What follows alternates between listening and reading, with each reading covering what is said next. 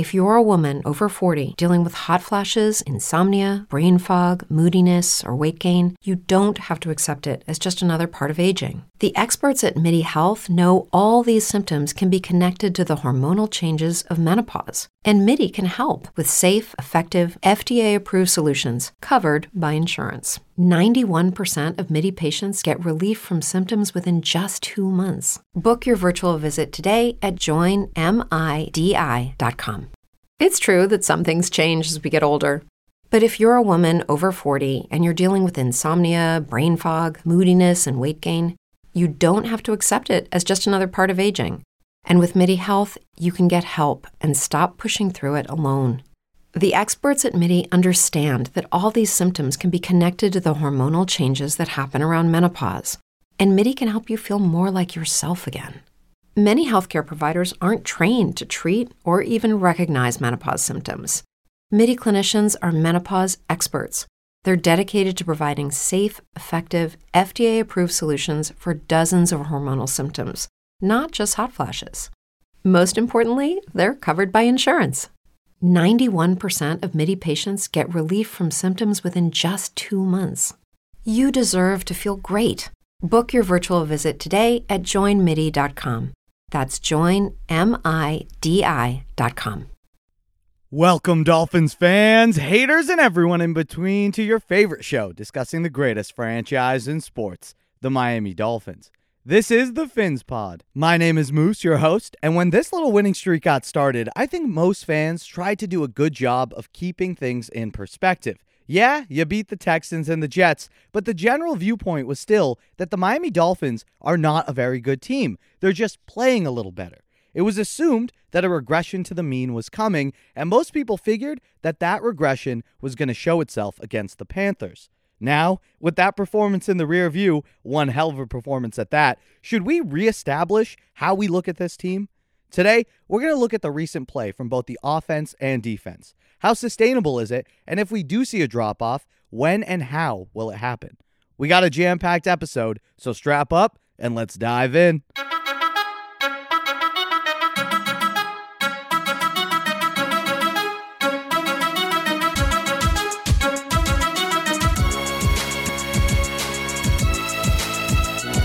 For the sake of this exercise, we're going to ignore the first 8 games of the season. And I know plenty of you are out there thinking, you can't ignore those games. They happened, and the Dolphins performed atrociously. How can you forget a loss to the Falcons and Jags?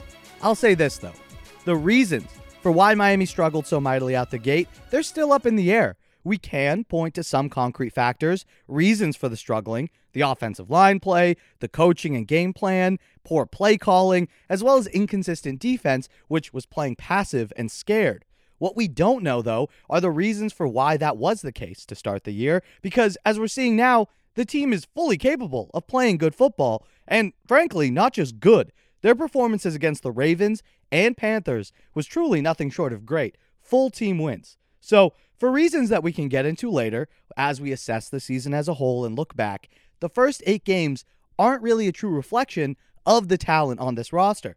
I think what we're seeing now is closer to the reality of what this team truly is than what we saw back in September and October.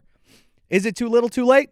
Maybe. But that doesn't matter at this point when we're trying to evaluate the team. That, like I said, we can say for the end of the year when we look back and curse those early woes. Based on that and how the team's playing now, we can now gauge how legitimate of a team they are in the grand scheme of things and whether there's a future for this regime at all going forward. So we're going to start with the offense. And I think it's important to note a few things. The visions of what this offense could look like obviously have not come to fruition. What the first few games showed was the coaching staff trying to force their vision onto personnel, which just wasn't executing properly. The offensive line was abysmal, and despite that, the coaches still leaned on the RPO and would abandon the run game. When your defenses know you can't run, they're going to sneak up, thus eliminating your RPO efficiency. And again, that also let defenses tee off on our quarterbacks who were under constant duress because we were making ourselves so one-dimensional. What we're seeing now is an adjustment to that personnel. The offensive identity has changed, and the way Godsey is calling the game has as well. So it's apparent that Miami's calling the game with the offensive line's limitations in mind, something they weren't doing well early on. The running game has improved. Now, rather than being rock bottom in the league, they're performing more like a bottom third unit. Is that great? No, not at all, but it is an improvement. Whether that goes to comfortability along the line, now that this unit has had some games together under their belt, or if it's the type of running concepts Miami is doing, overall, there has been improvement in the run game. And hopefully, with Phillip Lindsay now in the mix, we can see even more high-level performance from that unit. I'm holding my breath because the line really struggles to open up holes. We've seen that all year. But again, got to give them credit when it's due. They are playing a little bit better. I do think, aside from better blocking up front in the run game, Miami's improved passing attack has also helped to open up the box. Now, that Miami passing attack is not a vertical threat, obviously, as Dolphins Twitter reminds you on a daily basis. Instead, what we're seeing is the Dolphins being more creative with how they're moving their pieces around to set them up. Waddle is playing all over the place, and so is Albert Wilson. The Dolphins are using bunch formations. They're motioning guys across the formation before the snap, as well as getting guys in motion right at the snap to lead to swing or wheel routes, which have been working for either short or intermediate yardage. So these simple actions, movement along the offensive line, movement with your receivers from one side of the field to the next, it just forces defenses to adjust, to pick up that motion, or at least communicate more with each other. And when you're asking the defense to do more work, it creates more opportunities for you to then find openings and potentially busted coverage. Miami was not being creative whatsoever, and essentially the defense ran out their unit and played straight up on us because we were not mixing anything up. And it seems now we're calling plays from fewer formations, and instead we're leaning into what we do well. Rather than trying to be a team that does a bunch of things, we're trying to attack you in different ways. Miami's realized some of those ways of attacking don't work based on the personnel. So we've stripped it down, and Miami's really leaning on a few types of play designs to really maximize their players. Tua in the shotgun, running misdirections to help the offensive line a little bit, as well as making sure you run passing concepts that allow Tua to get the ball out quickly to help juxtapose the horrible pass protection he's getting. Because part of Miami's running game is the pass. And no, not just because they're using the pass to set up the run, but because Miami runs a lot of plays which are designed to really only get 3 or 4 yards through the air. Quick screen passes, short outs or ins, dump offs to backs. Yeah, in theory, any of those plays can break for a big gain if someone makes someone miss, but in reality, Miami understands that they can't just rely on the ground game to get them into third and manageables. Instead, they have to attack all areas of the field to try and keep opposing defenses honest. Now, we're seeing Miami attack the middle of the field in the running game, as well as with short passes to Waddle, over the middle, intermediate passes over the linebackers. We're seeing them attack the outside of the field now with the occasional pitch play or read option, as well as design passes to tight ends. A lot of Durham Smythe action in the flat. All of this motion and the mere threat of going outside forces defenses to respect all the areas of the field, thus opening things up everywhere as well. This is going to sound really strange, but I think we have to give a little credit to the offensive coaching staff for making some good adjustments. The other thing to note is seeing how Miami is using their personnel. That's how you can tell that they are grasping an understanding of what their guys do well. Mack Hollins, right? He's not being asked to be a chain mover. Third down, run a short route over the middle. He's not the best route runner and not the most consistent receiver. So you have him play on the outside, running rubber pick routes to set up your guys, and occasionally Mack run deep to stretch out the coverage. Durham Smythe, as we mentioned, he isn't a Mike Gesicki type tight end. He isn't a vertical threat. He's more of a jack of all trades, master of none type. We're seeing that Miami understands that because they really are maximizing Durham Smythe's value and output. He stays into block or leaks out into the flat for a quick dump off, and those dump offs proved effective against Carolina, and his presence in the passing game is only going to help the rest of the receiving core as well as Mike Gesicki. As long as defenses keep disrespecting Durham, keep feeding him and moving the chains. Jalen Waddle, he isn't being used as a pure slot receiver like he was before. Instead, we're seeing him moved all over the field. Miami has him running way more crossing routes, getting him in motion to help boost his momentum and speed coming into the route. These are all little things, but signs of improvement in offensive philosophy. Now, as we mentioned, with the addition of Phillip Lindsay, I think you're going to see the Dolphins continue to try to emphasize a more traditional running attack. I'm here for it. As long as you're not playing from behind, keeping a focus on the run, no matter how successful, helps to keep your playbook open and defenses honest. And to top it all off, we have to talk about the quarterback play. When you're dealing with an offense that has the limitations that we do in your protection, your running game, as well as skill players who are constantly hurt, you need someone who executes the offense and minimizes mistakes. And we're now seeing that from Tua consistently.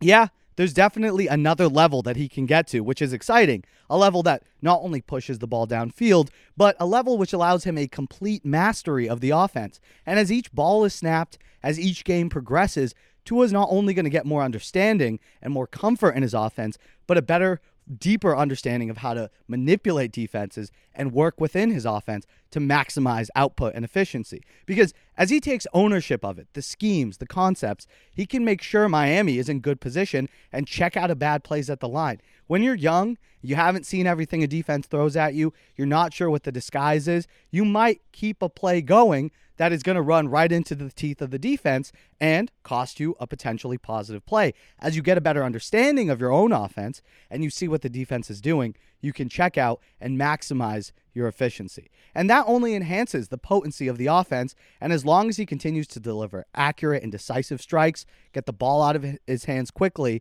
the team's scoring potential should really only go up, as we've been seeing. So, what should we think and expect from the offense going forward? In my opinion, more of the same. Complementary football, bailing out the defense when they put you in good positions, and limiting mistakes. Since the Buffalo game, you're seeing exactly that. The players seem way more comfortable, and the coaches seem more in tune with what's working and what isn't on the offensive side of the ball. I think expecting Miami to put up at least the league average, 24 points per game, is totally fair at this point.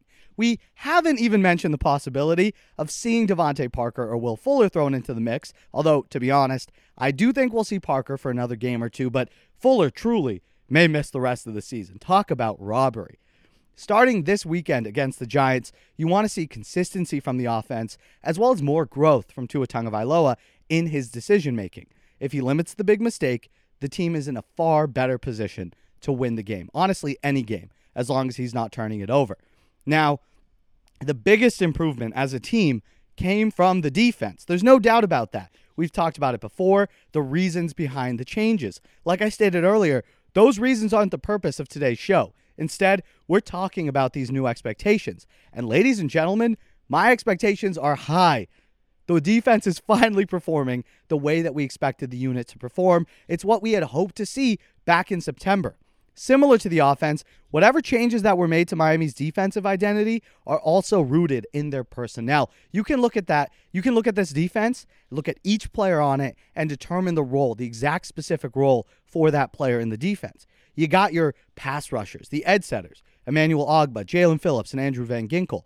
All Miami's asking from them is to wreak havoc. Be responsible for your gap, be disciplined, but get after it. Right now, those boys are doing exactly that. And the broadcast did a good job of sharing a neat little stat. Ogbah is the first player in 20 years to have 7 straight games with a batted pass. That not only points to consistency from him, but also high football IQ. He's clearly studying opposing quarterbacks, learning their tells, and he uses that to time his jump and make the play. 7 in a row. His batted passes have helped Miami end some drives early. 2nd and 7, they're trying to have a drive going. Oh, there's a guy open underneath for 3-4 yards to make it 3rd and 2. Ball's batted down. Now you're looking at 3rd and 7. Those plays really change the game. Obviously, Jalen Phillips, too, he's beginning to come into his own, which down the stretch can be big for Miami's consistency on defense. The rest of the line, too, is playing with tenacity and discipline. You got Christian Wilkins, who's continuing a stellar season. Alongside him, you got the stacked unit featuring Raekwon Davis, Zach Sealer, and Adam Butler, who a couple weeks ago was a dud, but truly had a good game against Carolina. They've done a great job in recent weeks against the run, and they had a huge test facing Christian McCaffrey, and they passed with flying colors. I don't want to hear that this Dolphins team is not doing this against good competition. Yeah, you got the Texans and the Jets, but I'm sorry. The Ravens and the Panthers have some of the 2 best running schemes in the league. Yeah, maybe they were banged up here and there, but you had Lamar Jackson on the field, and you had Christian McCaffrey on the field. I don't want to hear that Miami was getting an easy out. That wasn't happening. Because Miami's also changed the the way they utilize their linebackers. Before, they had Jerome Baker and Elandon Roberts playing a more traditional middle linebacker role, right? Miami was asking Jerome to play more off of his keys, right? Read what's happening in front of you. And when you have to read more, that innately adds more layers to your assignment, makes you think more, have to get to a spot faster, and the same was true of Elandon Roberts. Miami was asking them to be versatile and be able to play both the run and the pass based on what happened in front of them. So Miami realized that really wasn't working. Baker was getting burned in coverage. He was getting washed down in run blocking. Same with Roberts. If he didn't guess the gap right, he was washed out of the play, and opposing offenses were easily getting 8-9 yard runs up the field. Now, Miami has them playing up on the line. In aggressive fronts, Jerome is either lining up on the guard or center, or Miami has him coming off the edge. Having him come up to the middle allows him to maximize his blitzing skill set, which is underrated. And then having him off the edge allows Miami to help contain outside runs much better, as Jerome has the speed to get to the edge and help contain the play. Roberts, he isn't being asked to play the edge, which is good since he can't move sideline to sideline. Instead, they have him on delayed blitzes or coming in hot against the run. Both these roles are distinct to each of their skill sets and shows Miami is wising up to that. Of course, the most consistent unit has been the secondary. From even early on when the defense wasn't good, the secondary was the one unit you pointed to and was like, they aren't the reason we're sucking. And Miami's now leaning on their high-priced corners to play good coverage all game long, either giving them safety help or leaving them on an island because you trust them that much. The other change to the defense was in how Miami is using their safeties. Rather than having a traditional free and strong safety, Miami mixes up the roles and assignments to throw some confusion into the mix, because if you think about last year, the safeties was Bobby McCain. Wow, almost forgot his name. It's only been like 8 months. How could I forget you, Bobby? I love you. Bobby McCain at free safety and Eric Rowe at strong. They moved Eric Rowe around a little bit, right? But Bobby McCain was pretty much just the free safety. He would come in on the occasional blitz. And this is when Miami was running the amoeba front. Their safeties were a little more limited in what they did. Eric Rowe was not a good blitzing guy. He was just great to match up on tight ends. Now, you got Jevon Holland, who you move all over the field. And they got him playing in the back end, but occasionally he comes up to contribute against the run or blitz, which he's shown to do a fine, good job at. And the same can be said for Brandon Jones. He's obviously not the same coverage safety that Holland is, and Miami is clearly aware of that because he's used more as a blitzing safety or matched up on bigger and slower pass catchers. So with that in mind, it's apparent that the Dolphins are now trying to put their defenders in the best position to make plays and disrupt offensive flow based on what they do well. We've seen as much over the course of this winning streak. And the reason I have more faith in the defense playing at a high level for the remainder of this season is twofold. Firstly, Miami has been blessed with health. No major players on the defensive side are being hobbled by nagging injuries, no hamstring issues, and no big name is out for a prolonged period of time. Frankly, Miami's biggest defensive injury, DB Jason McCourty, it's kind of been a blessing in disguise as it's allowed room for Jevon Holland to blossom. If you know, ever since McCourty went out, Holland's gotten way more playing time, and it's only accelerated his growth.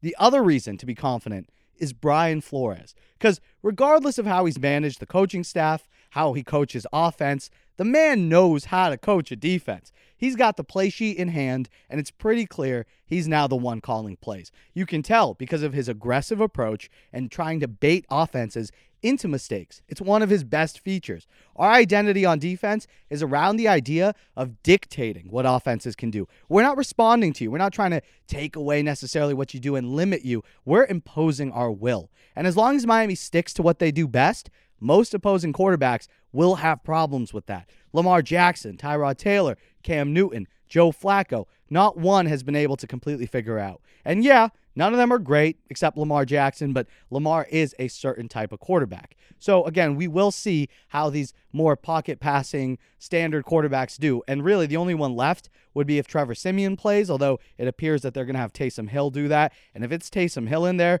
Miami runs the exact same defense they did against Cam Newton as well as Lamar Jackson. I don't think Taysom Hill's going to do much better. And Ryan Tannehill is more of a pocket sort of quarterback. Him and Mac Jones are two of the guys coming up that we're probably going to face, and we're going to have to figure out the differences in how they play quarterback. But everyone else, I think we're going to have a good chance just blitzing the hell out of them. Again, when you consider that it's being reported that Miami isn't even facing Daniel Jones this weekend, I think our defense will continue to eat. Similar to Joe Flacco, the Dolphins face an experienced vet in Mike Glennon, but he's immobile, lacks big playability, and he generally runs a simplified scheme, something Miami should be able to handle easily. Because as long as they play relatively mistake-free football, both sides of the ball, don't give the Giants any free points with turnovers, we should be able to handle business. And we'll get into the specifics of the matchup in our preview episode this Friday, so be sure to subscribe and stay tuned for that one. The risk with this team, the way that this all falls apart and they have a letdown, is in their mentality. Right now, the Dolphins players are playing like their backs are up against the wall, and when you start at 1-7, of course you will. You lost so many consecutive games, and you know your season is pretty much all but lost. Jobs are now on the line, and it's really time to pick things up. We heard about the meeting that the team had a few weeks back. Flores apparently put it all on the table, and the guys have answered the call. The way Miami has a setback now and loses their chances of a magical run is if on one of these Sundays, they don't show up. If they overlook an opponent or play error-filled football. Think about Miami's loss to the Denver Broncos last season. It was in the midst of a good run. The team was playing well, but they had a dud. Now, to be fair, Denver has a really good defense, and it was early on into his career as well. He is a better quarterback than he was then, and that, I think, is the X factor in all of this. The guy who can elevate the team, even on a day where they aren't playing their best, is the quarterback. If Tua continues to get better, take steps in ownership of the team like we spoke of, then this run is really possible. Playing with consistency is possible. With Miami playing now 2 winnable games in the next 3 weeks, as well as a much-needed bye thrown in there, the team is set up for a strong finish. Now, it's up to them to execute and deliver. What do you think? Is 7-7 on the horizon now, or do you still question Miami's ability to be consistent week in and week out? Let us know in the comments below. Dan, why do you think Tua has seen more success in recent weeks? He's sudden and he's surgical. The same kind of traits that we saw with him in Alabama. Would they transfer over? They are. He's healthy finally. Jalen Waddle's come on, and you're just seeing the ball. It's like pop, pop, pop. It's almost just how quickly it happens. Now, your point, Ruddy, like it's got to happen that fast. But the feel that Waddle has for stuff, how quickly Tua, like very rarely does Tua like hold the football. It's put your foot in the ground and get the ball out. I think he's got a great understanding of what they're doing right now and kind of who they aren't as a football team. But I'll say this, the number one thing that I feel watching Tua play last month is what if? Like, what if you get that kid with an offensive line? What if you get him with like another receiver or two? Because I firmly believe this. If that happens, if they do the right thing and protect him, then he becomes a Drew Brees type of player. I truly believe that. That's going to do it for us here today. Thank you guys so much for listening to the show. Hope you enjoyed it. As always, thank you to Timothy Ritchie, Brian Guger, Brandon Leist, and Chris, members of the pod and supporters of the show over on Patreon. Check that out. Links in the description, or head to patreon.com/FinzPod. Thank you all so much for the continued support over there. Really means a lot. Helps us keep going. And please remember to like the video as well if you enjoyed the show, and subscribe, just so you never miss a chance to chat about your Miami Dolphins. Remember that the show is available on all platforms, Spotify, Apple, and Google Podcasts, and of course, YouTube. As always, we'd love an Apple review if you're listening on Apple Podcasts. Really helps the show out. And continue the conversation with us over on Twitter and Instagram @FinzPod. I hope you all have an amazing day. And until next time, stay safe. Love y'all.